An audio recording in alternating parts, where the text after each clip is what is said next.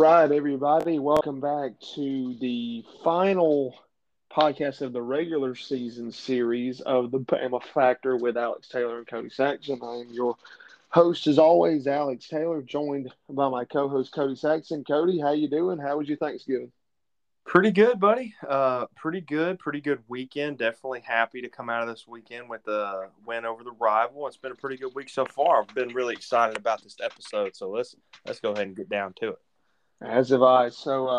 Obviously, always good to get a win. The Iron Bowl, Senior Day at Alabama, honoring a lot of seniors that have propelled the program to where it is. A lot of very good players that were showing out in the last game in Tuscaloosa, and just kind of waiting to see what happens in the postseason.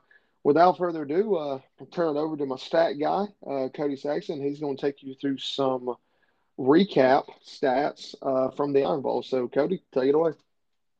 Absolutely, buddy. I'll go ahead and throw out some numbers. Obviously, Alabama coming out with the win this past weekend. So they put up 516 total yards as a team, while Auburn put up 395. The majority of Alabama's yards did come from passing, which was 343 passing yards, and only 77 for Auburn. And then you got 173 rushing yards for Alabama and 318 for Auburn. Pretty big gaps for one in our favor, and then rushing not as much, a little bit in Auburn's favor.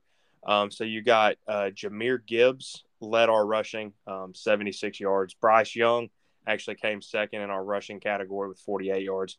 Not a whole lot of touches for McClellan, only 11 touches. Gibbs got 17.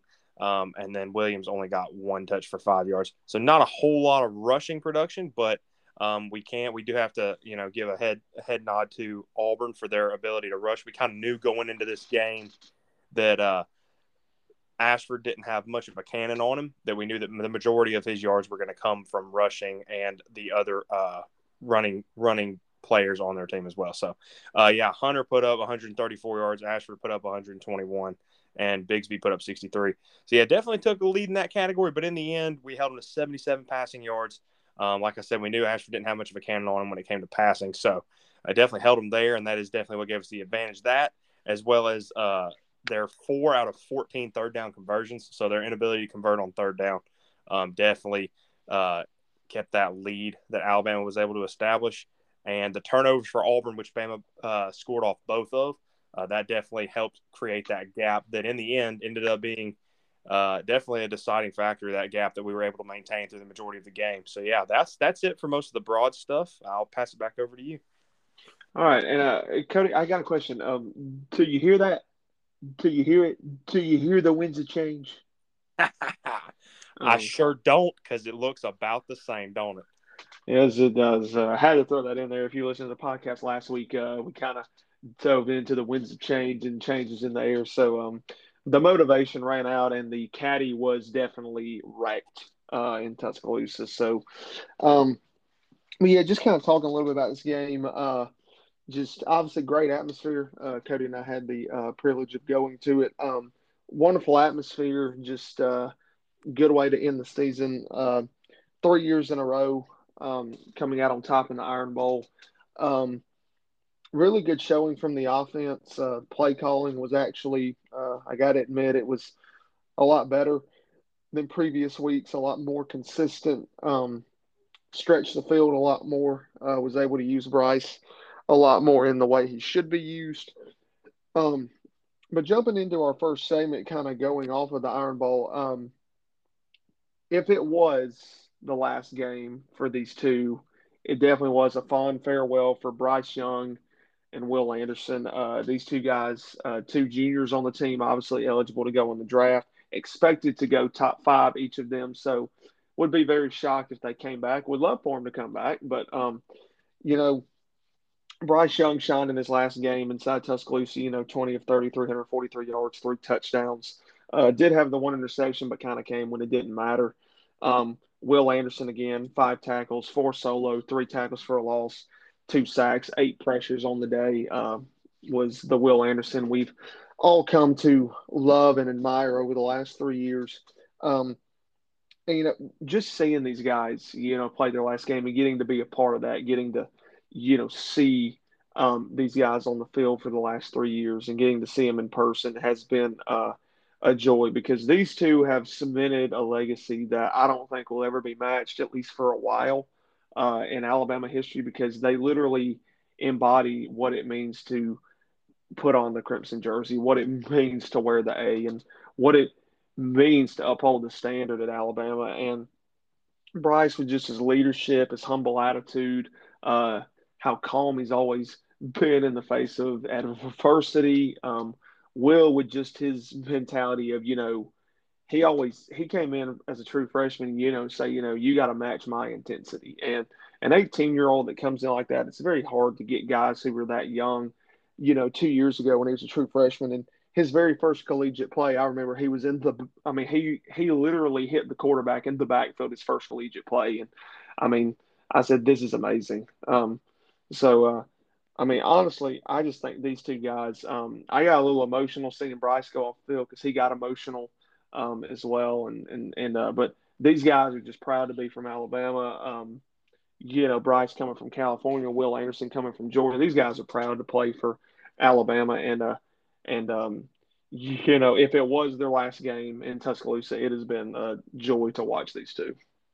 Yeah, for sure, man. Definitely been a journey. Getting to watch these guys grow into the positions and the leadership roles that they both took on both sides of the ball. Definitely something to see. Definitely could see that. The numbers reflect it, what quality players they were. But I think overall, some of the things we've heard, from their teammates, what the teammates have had to say about them, and just overall the impact they've had on the team, not only on the field but off, it just goes to show that, they were definitely, the standard of this program, and they definitely, played and lived to that standard, like you said. So a very, very heartwarming yet bittersweet moment for them. If this is their last game in Tuscaloosa, like you said, it's been nothing but an honor to be able to be a fan of the program while they've been in it. And they much gratitude and appreciation from the fans, for what they've been able to do for this program. For sure. And safe to say these two guys are going to be playing on Sunday for a long time. So, uh, yeah, that's just absolutely wonderful to watch these two guys um, as well. So now jumping into our second segment, obviously now looking to the postseason. I know at the beginning of this year, definitely not. We we thought we would be playing for the SEC title this week. We'd be doing a podcast previewing SEC title against Georgia, but unfortunately we aren't. It's just how the cards fell this week. But kind of looking at the postseason, if you watched college football playoff rankings last night, Alabama came in at 6. Kind of the talk all weekend from Ohio State getting um, physically dominated by Michigan by 22 points was, Alabama or Ohio State coming at 5. And Alabama came in at 6. And, we could sit here and argue all day why Alabama should be at 5 and why 6 is a good ranking. But, without a lot of help this weekend, Alabama's playoff hopes look to come up just a little bit short. But still, the fact that we went 10-2, lost 2 games on the last play of the game, and we're still in the playoff conversation just shows you that, number one, the committee, they respect Alabama as a whole.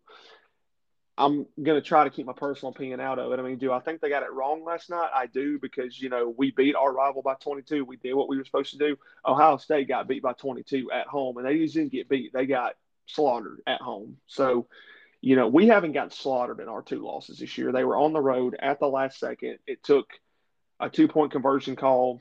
I mean, it took, a Hail Mary pass to get them in field goal range for Tennessee. So, I mean, it's not like, we've been blown out in those 2 losses as well. But, keeping personal things aside, something I do want to take note, and I know Cody will be happy about this. Even though we finished 10-2, Bama has still finished ahead of Tennessee and LSU, the 2 teams they lost to. Yeah, I think that just goes to show, like, overall the quality of the team. Yeah, for sure. The fact that I remember, man, Tennessee got hot in the first half of the season, and everybody was sold. This is the best team. in the SEC, the possibly the best team in the country. And then they beat us? Absolutely.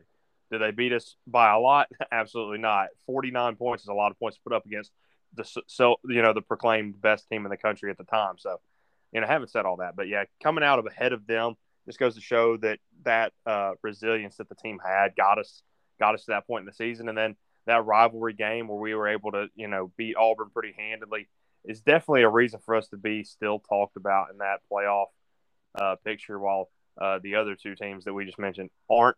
However, yeah, like you said, we do fall a little bit short of that potential playoff spot. Like you said, keeping personal things aside, still a testament to the resiliency and the ability had the season. Yeah, and just one other thing I want to say on this. Paul Feinbaum, who has easily become Alabama's biggest hater this year, and a guy who has just really started to just really get under my skin this year.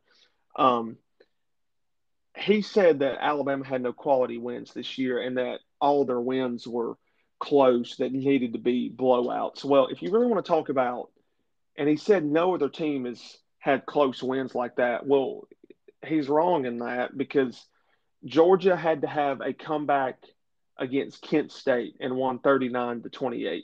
They had to have a comeback against Missouri on the road and won by 3. They had to have they had to fight off a comeback from Kentucky and won 16-6. They started slow against Georgia Tech. I know they won 37-14. That's fine, but Georgia hadn't been all that this year either. All right, now then let's go look at Ohio State. Come back against Indiana. Come back against Maryland. Slaughtered by Michigan. You put up 21 points to Northwestern, a team that went 1-11 this year. I mean, and your quarterback didn't even throw a touchdown. And they made the excuse, well, we had to play in the rain and the sleet up there. Well, guess what? So did Northwestern. So, I mean, you're not getting anywhere. And then if you really want to go to it, USC beat or they lost to Utah. They beat UCLA by 3. It took a comeback against several other teams against USC. All right. And if you really want to talk about it, TCU in close games, up until last week against Iowa State, they had won their last 7 games in a row by 10 points or less, and 4 of those games by 5 points or less. So you want to talk about a team that's cutting it close? We beat Texas by 1. We beat Texas A&M by 4. We beat Ole Miss by 7, or I'm sorry, by 6. Yes, but outside of that, those are still quality wins. Texas was ranked in the top 15 when we beat them on the road. Arkansas was in the top 20. We beat them on the road with a backup quarterback, I might add. Texas A&M still had a heartbeat when we beat them, and we didn't have Bryce Young. We had Bryce Young. We win that game easily by 21, 28 points. Then Ole Miss, top 10 team on the road. So we have quality wins. Paul's just trying to stir the pot. I think he's just still upset that Tennessee got slaughtered by South Carolina by 32 points. And so that's one of the huge things there. But yeah, it definitely says a testament to how this team has finished the season for sure. But kind of the projection for the bowl game, if we do not get into the playoff, if chaos doesn't ensue this Saturday. I've heard Sugar Bowl versus Ohio State, Sugar Bowl versus Kansas State, Orange Bowl versus Clemson. Mr. Saxon, which of those 3 would you feel like you would want to see personally, and which one do you think we probably will see? Well, assuming that nothing too crazy happens, Ohio State would be, judging by if we play like we did this past Saturday, and if they were to play like they did this past Saturday, that would be a game I'd love to watch, because who knows what that score could be in our favor. Now, however, we've played Clemson in the past. We've played Ohio State in the past. I think Kansas State, to me, would be something I would be intrigued to see. Something that kind of we're not really familiar with. I can't quite think of a time we have we played them in recent years. Not in the Saban era, but it may have been years and years and years ago. I mean, probably before we were born, because I don't remember any time really in the 2000s playing Kansas State. So yeah, so that's just, to me, because it's unfamiliar. I feel like to me it would just be interesting to see, just because it hasn't happened, in our fanhood time span. So that'd be cool to see. But in all reality, assuming everything stays the same, I think Ohio State, Alabama is the game to have. Judging based on the seasons and where the rankings sit, I think that would be the game that's probably going to happen. for sure. And the last part of this segment, just a quick yes or no question. Do you think there's any opt outs? Man, maybe. I couldn't even tell you, man. Every time I take a yes or no stance on this joint, I'm always wrong. I mean, there could be, but I feel like Bryson will hold the standard. And if they do, more power to them. I understand, but I don't think there's going to be any. I mean, because I think these guys are proud to wear it. I think they want to suit up one more time, go out on a high note. So I really don't think there would be. I mean, I think because if you've seen in years past, I mean, even 2019 when we had two losses, we had one guy opt out, Trevon Diggs, he opted out. But outside of that, Jerry Jeudy didn't opt out, Henry Ruggs didn't opt out. Xavier McKinney, he didn't opt out. Shaheem Carter, several guys who could have gone. Anthony Jennings, he played. So, I mean, a lot of the seniors on that team played who went in the draft that year. I mean, Jedrick Wills, a lot of these guys. So I don't think there's any opt outs. That's true. I didn't. There's one thing I didn't think about was I don't know. Judging based on what we saw Saturday, it may be possible to say that Bryce's injury is in the past, but if not, if there is any kind of agitation to that shoulder, any kind of agitation at all, I wouldn't blame him 1 second for playing it safe because now he's essentially got a whole off season to baby it and go into the rest of his career if he doesn't do it. So I wouldn't blame him. I feel like the fan base probably wouldn't see it that way. I feel like just knowing us as a fan base, I feel like we'd probably be pretty upset with him if he didn't. But it is his career to choose with what he does. And like I said, I wouldn't be mad at it. I would understand it. But like you said, I think they're proud of it. And I think they care enough about the program and about the team that they currently have that it probably won't happen. I wouldn't expect it to. But like I said, it's possible. Yeah, for sure. I'm definitely ready to see where we land and definitely see this. So going to go ahead and jump to our third segment. Talk about a little bit about recruiting. Look to early signing day, just a little over 3 weeks away. Getting very excited about it. It's one of my favorite times of the year outside of the season. We get to see all of our new players come in. We get to welcome more guys to the standard. So as of right now, the majority of the class seems to be locked in. Been hearing a lot of things. Justice Haynes is confirmed. He says I'm locked in. Caleb Downs has confirmed it. Richard Young. A lot of these guys have been saying they can't wait to get here. I think you're going to see, out of these guys enrolling, you probably see close to 14 or 15 guys enroll early in January. So they'll be there for the spring. You'll get to see them in the 8A game. So kind of getting a head start on campus. But there's some recruits that are kind of on the fence with Alabama. As well, and I'll just go through a couple of them. Two guys we talked about a lot on this podcast last couple of weeks in recruiting: Qua Rusaw and James Smith from Carver High School in Montgomery, Alabama. James Smith, a 5-star defensive tackle, and Qua Rusaw listed as an edge rusher on some, but also as an inside linebacker on some other recruiting services as well, also a 5-star. They're kind of a package deal where one goes, the other one's going to follow because they are very good friends apparently. So those guys visited for the Iron Bowl. They have another official visit next week. Saban has an in-home with them. Saban's really good at reeling them in on the in-home. So hopefully to see those two. Probably another one that's been talked about, Aaron Smith. He's another linebacker who was originally committed, I believe, to Memphis a couple weeks ago and decommitted. And he was on Alabama's radar for a while, ended up kind of resurfacing after he reopened his recruitment. So very potential grab for the Tide on early signing period for that. Peter Woods, 5-star defensive tackle from Thompson High School, currently committed to Clemson.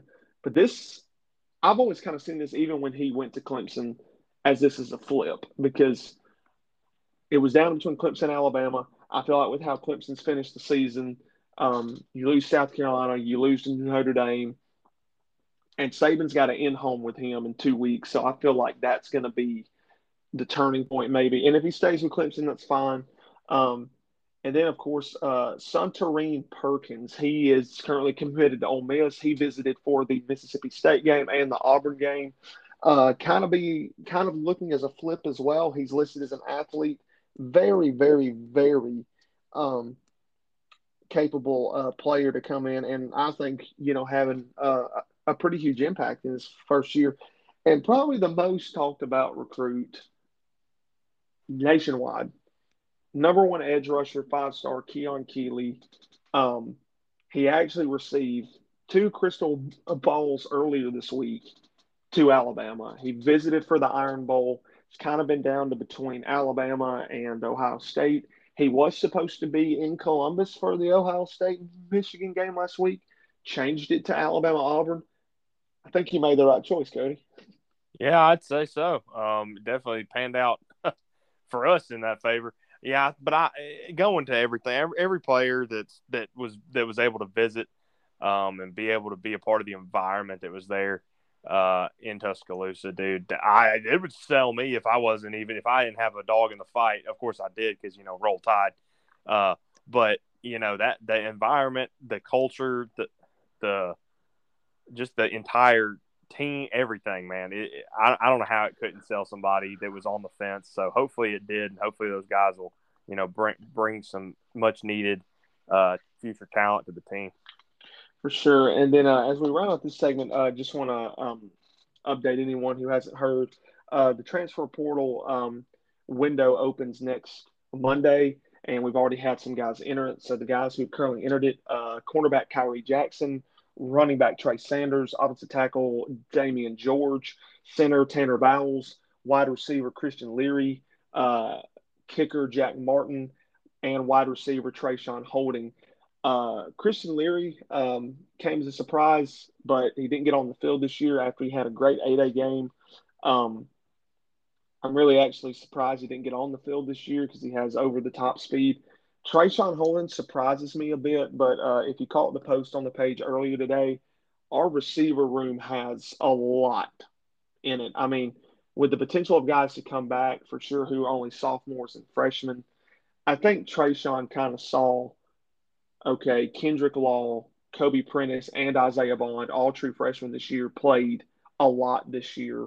Ja'Cory Brooks was only a sophomore. JoJo Earl was only a sophomore. Jermaine was only a junior. Tyler Harrell has the potential to come back. They have four guys coming in. I mean, he was going to get lost in the rotation. Trayshawn started off the year good, kind of started experiencing dropping the ball. He got his spot taken from him, and then he kind of emerged at the end of the season. But so I understand why these guys go, but we're bringing in 25 to 30 more guys this year. Saban's going to hit the transfer portal. He is. He's hit it hard the last 2 to 3 years. I mean, he's brought in Jamison Williams and Henry To'oTo'o last year. He brought in Jermaine Burton, Eli Ricks, Tyler Steen, and Jameer Gibbs for this season. So I think he's going to hit it hard again. But I definitely understand why guys transfer. The portal, every year I've had so many people tell me today, Alabama's ruined, Alabama's through, Alabama's imploding. We're not imploding. I mean, this happens every year, and it happened before the transfer portal was a thing when guys could still transfer. It's just broadcasted more now because of the portal. Because anytime someone goes in the portal, it instantly hits social media. It instantly hits ESPN. It instantly hits On Three. Like it's going to be broadcasted now that there's an actual portal and there is a window from December the 5th to January the 18th of where guys can transfer and find a school.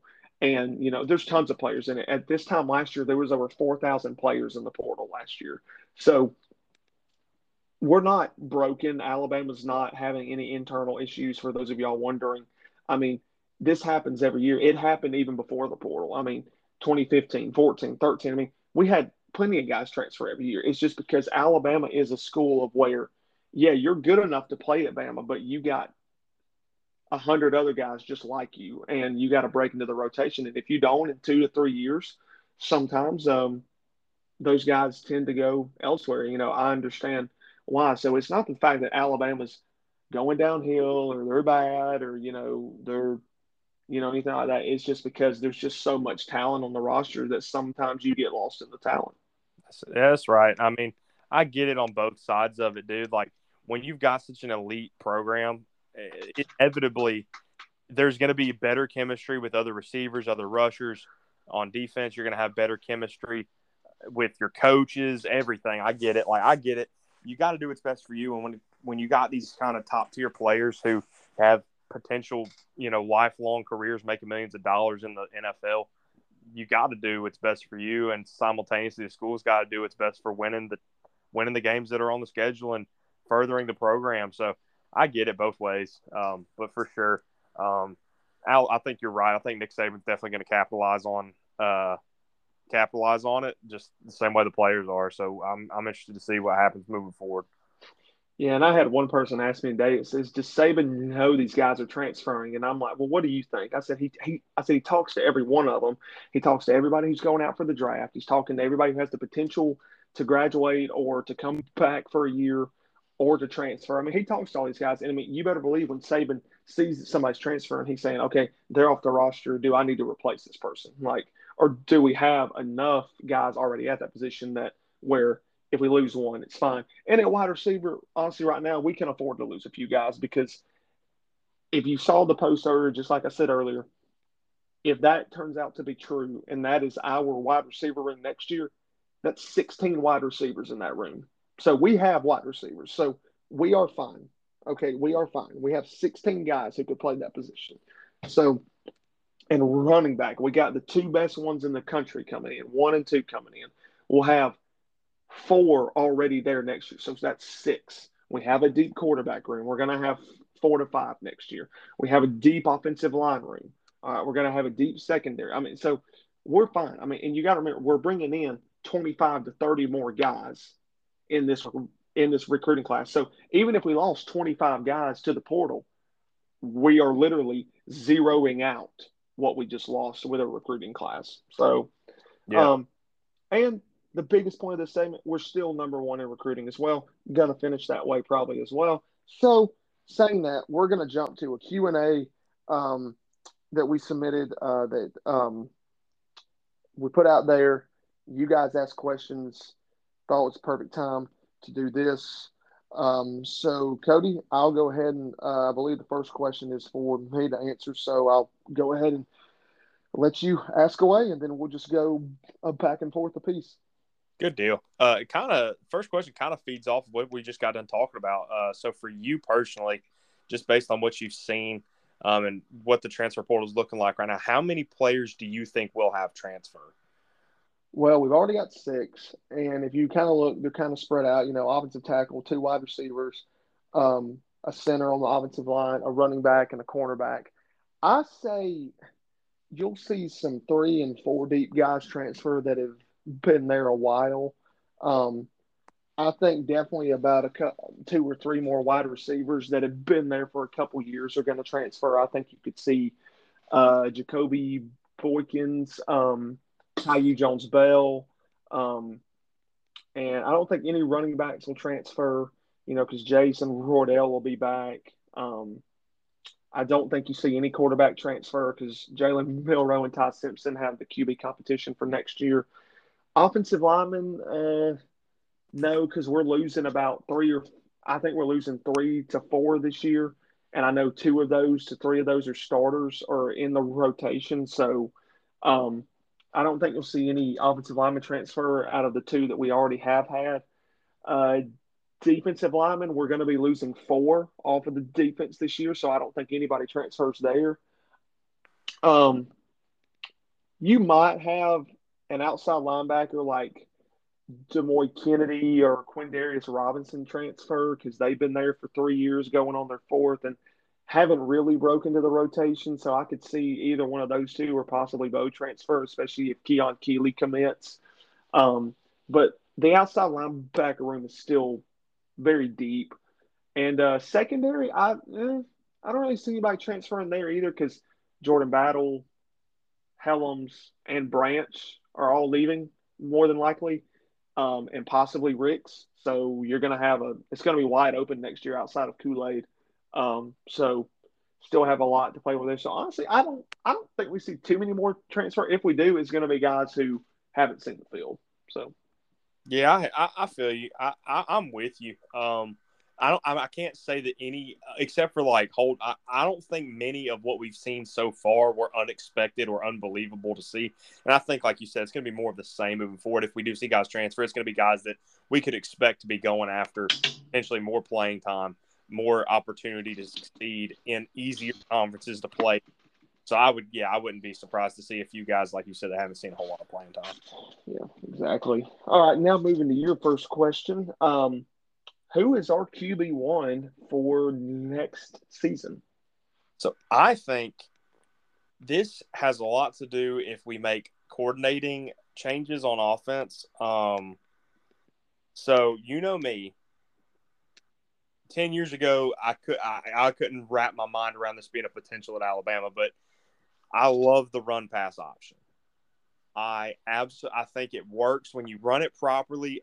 Defenses can only do so much to prepare for it. We've seen it, especially in the SEC. We saw a little bit out of Tennessee this season, a little bit of Auburn this season, a little bit of LSU this season.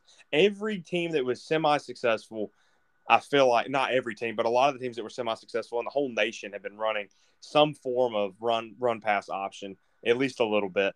And having said that, I feel like Jalen Milroe did not perform spectacularly for the few minutes he was on the field this season. However, I feel like with the proper preparation and the proper training, and I think that he has the capacity to be able to run that kind of offense. Like I said, not every play, but pretty often run that type of offensive strategy. I think he could execute it very well if he could get ball security down, and if the offensive line can keep him safe and he can get comfortable under pressure in the pocket and out of the pocket. I think Jalen Milroe could end up being an amazing quarterback, potentially. I'm not going to speak that because I don't want to knock on wood on that. But I can see him becoming one of our great quarterbacks if he can do that. So I'm going to say for me and my personal interest and my personal favoritism towards the run pass option, I hope to see him step up and show out and be able to run the offense with that kind of you step on the field and command the respect of not only your own offense, but the command the respect of the team you're playing against too. So I hope he can become that presence. Yeah, I definitely hope the same thing. I'm going to go the opposite way from you. Just from what I've seen, and just obviously Milroe has the upper hand, but and I think he will be the favorite going in to the spring in the 8A game. But Ty Simpson brings something to the table. If you look at him in his high school career, senior year, he threw for over 3,600 yards, but he also rushed for like 1,200 yards. And, this comes from a guy who, you look at him and you might think, he can't, he wouldn't be that good of a runner, but, ran for over 17 touchdowns as well. And I mean, just, he's got escapability. He's got good speed for his size. And I think with a little more coaching, someone who can really work with him, I feel like he has the potential to be a Mac Jones type, but even more athletic than Mac Jones. And because I feel like he's got a very accurate arm, many guys on the team that actually I've actually had conversations with personally over Instagram have said that Ty Simpson probably has the strongest arm of anybody in the quarterback room, and that includes Bryce Young. And, but obviously Jalen Milroe has world-class speed. And I'll say this. If Milroe doesn't win the job, he needs to still be the backup quarterback, but they need to use him in like a running back jet sweep type thing because he is too fast to be kept off the field. Yeah, I agree. From my stance, in the scenario that if he doesn't win that position, which I think he deserves, but I think he has the potential to be great in it.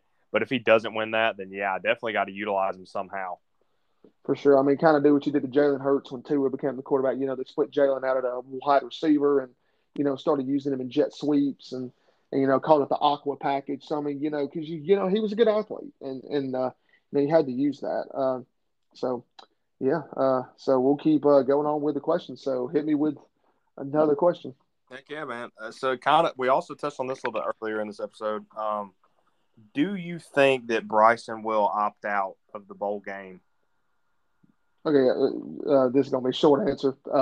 Just kind of like I always said, no, because I don't think they'll do that because they hold up the standard. But kind of like what you said, if Bryce has any injury still to that shoulder, I wouldn't blame him for opting out.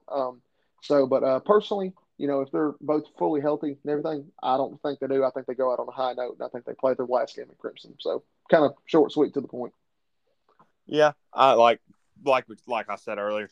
I don't see Will Anderson opting out for any reason. I think he's just too much of a dominant force, and he doesn't have as much to lose. I think because of Bryce's injury, I think he might have a little more on the line if it's agitating him. But yeah, I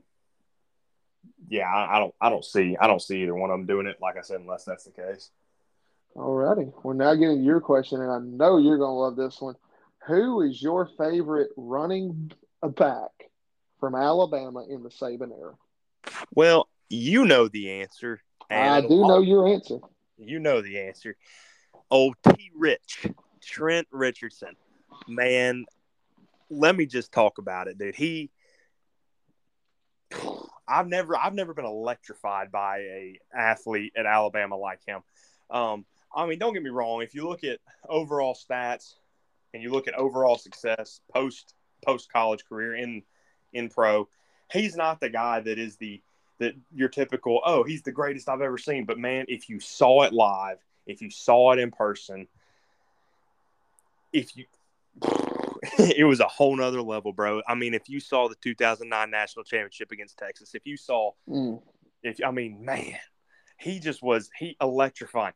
Cut on a dime, speed. I compared Jahmyr Gibbs to him this season a lot because he had that quick, right as soon as the ball touches his hands, cuts through the hole, finds the hole, and the acceleration was insane. He was so electrifying to watch. To me personally, he'll always be my favorite. You've got the greats. I mean, you've got Mark Ingram, you've got Derrick Henry, you've got Eddie Lacy. What's crazy is, as far back as I can remember Alabama football going, we've had at least one running back that was like always in the talk of he's the best rusher or Heisman talks, or ended up first round, second round draft pick, ended up having semi-successful NFL careers. I mean, you got Mark Ingram still playing to this day. I mean, you've got Derrick Henry literally running the AFC. Like, come on. And I mean, even some of the lower caliber guys, Josh Jacobs leads the NFL in rushing right now, and he was a 3-star. Yeah, exactly. So, yeah, but to me personally, Trent Richardson always will be Trent Richardson unless somebody comes along and stuns me like he did, which good luck. Mine is going to surprise you. I've told a lot of people this. A lot of people say, it's got to be Henry. And don't get me wrong, I enjoyed Henry. The stiff arm was legendary. The way he was able, for his size, 6'4", almost 250, to be able to break away like he did and not be able to get caught. Great Heisman winning season. But my favorite is a guy very recent.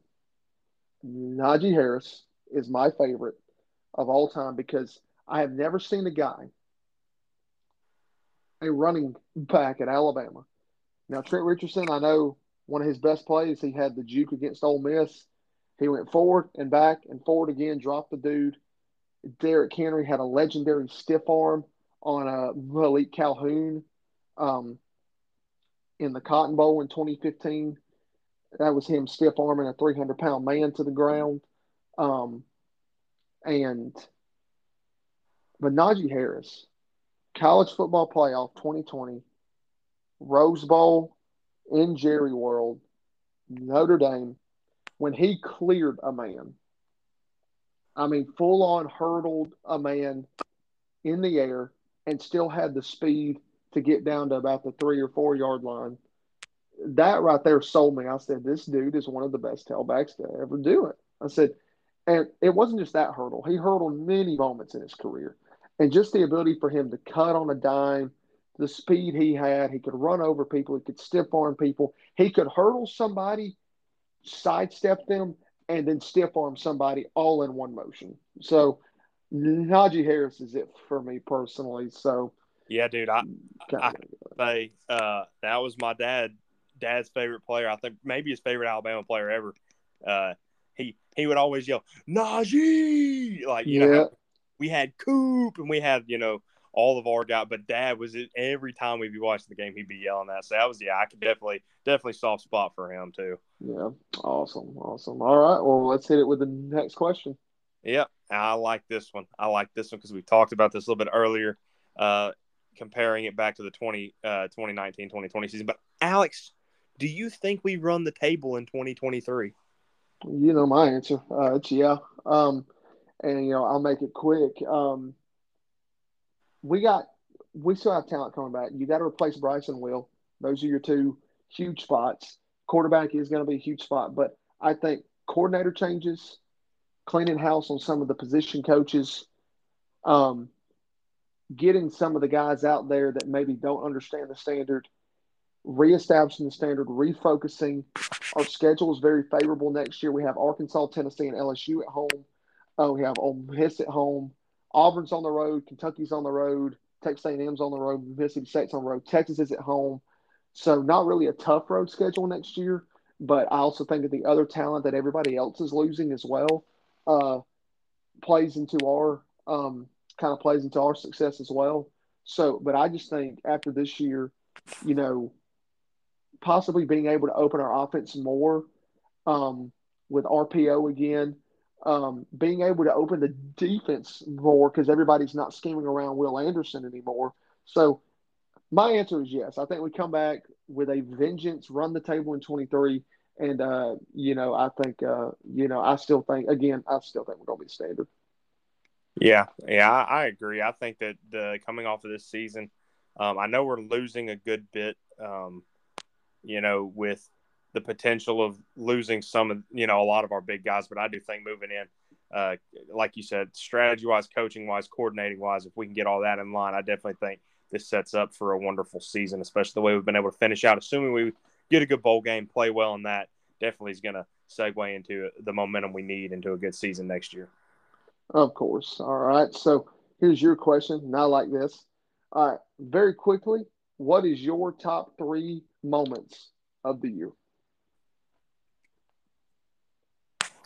It would be really hard for me to break it down into three specific moments. I think overall Bryce Young's performance against Auburn would definitely be up there. Just being able to see him kind of step out and shine a little bit, especially against our rival.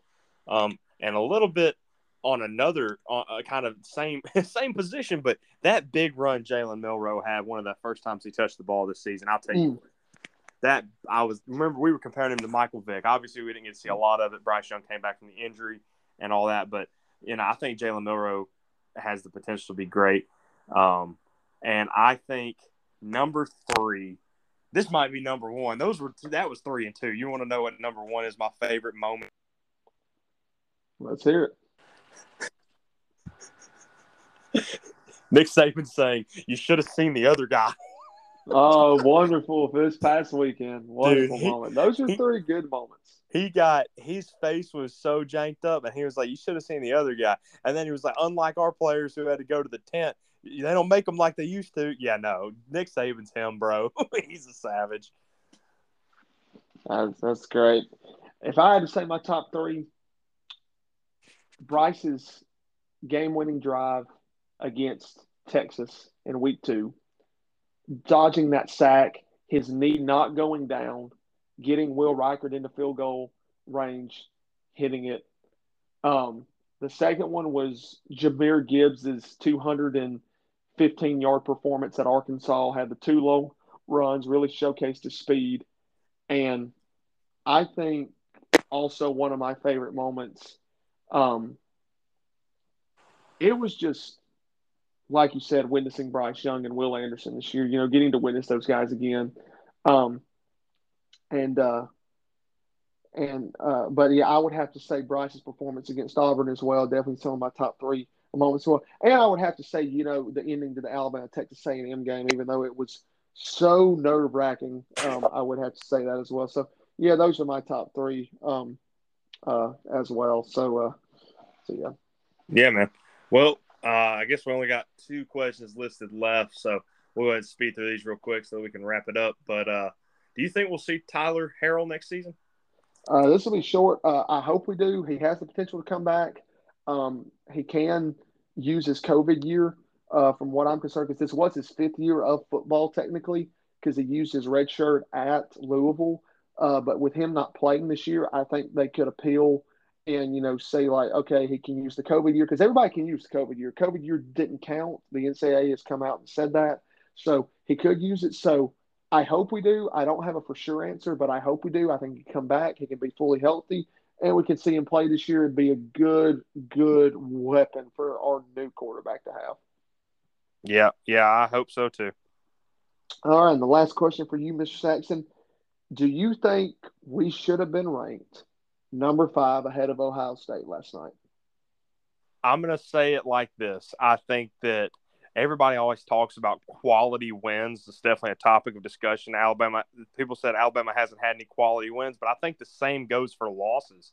I think if you look at Alabama, we missed the playoff by 4 total points. One on a 2-point conversion and one on a literally last second field goal. So if you look at this, the quality of losses were barely. And if you look at how well Alabama performed offensively and how close those games were, and going back to what you said, Ohio State got absolutely stomped at home on home turf.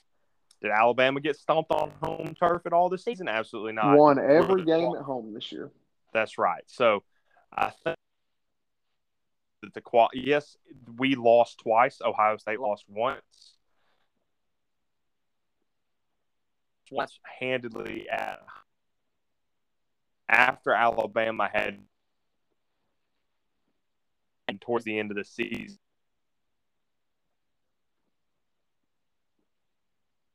Back 5 teams at little margin where we performed so highly. So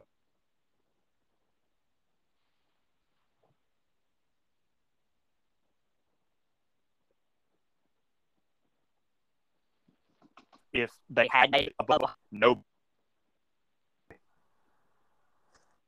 Very much so. And me personally, I just think that we should have been ranked number 5. I think the committee got it wrong, just like what you said. But out of our control, we'll see what happens this weekend, and we'll see what happens. But any final thoughts from you, Cody? Just glad to see us come out on top of Auburn in the end. I know that's one of the bigger games, me and you personally, throughout the season, that in Tennessee. Unfortunately, the game earlier this season against Tennessee didn't go our favor, but we did beat Auburn. We were able to see it live and in person for my first Iron Bowl. Definitely awesome. Glad to see that. So Roll Tide, Cal College can kick rocks. And indeed. Let's see how their new head coach works out. See if he's as controversial moving forward as he has been in the past. Okay, sorry. Yeah, there we go. And my final thoughts, for the 15th straight year, set a college football record, 10-win seasons for the 15th straight year, overtaking Florida State, previous record of 14. So hats off to that. And one more quick thing before we wrap this up. We're running short on time, but I'll make this quick. Thank you guys so much for listening to this. Because of y'all and y'all's engagement and you sharing this podcast, you listening to it each week throughout the season, we officially have been awarded the top 20% most shared globally over all podcasts, and shared that on my story earlier today. Cody shared it on his. We are so grateful for that. And like I said, it's not just our award, it's all y'all's award, because without y'all, we wouldn't have it. So keep sharing it. We thank you guys so much. That's a great accomplishment. We're honored to have it. Cody and I are excited about it. We look forward to bringing you a lot more next year as well. But we're not through with this year. Still going to be continuing it through the off season. Talking about spring, we'll do a Spring Central podcast, 8A podcast, summer podcast. I mean, we're going to be keeping you up to date on everything in the off season. But especially, these upcoming weeks, we will be doing one next week. It'll be a little bit different. We're kind of going to be talking about the preview of the Crimson Tide's postseason game, what's going to happen, and we're going to see that. So, again, Roll Tide, we love all of y'all. Be sure to follow the page on Instagram for a lot more content, and we love you guys. So, Roll Tide, and God bless. Roll Tide.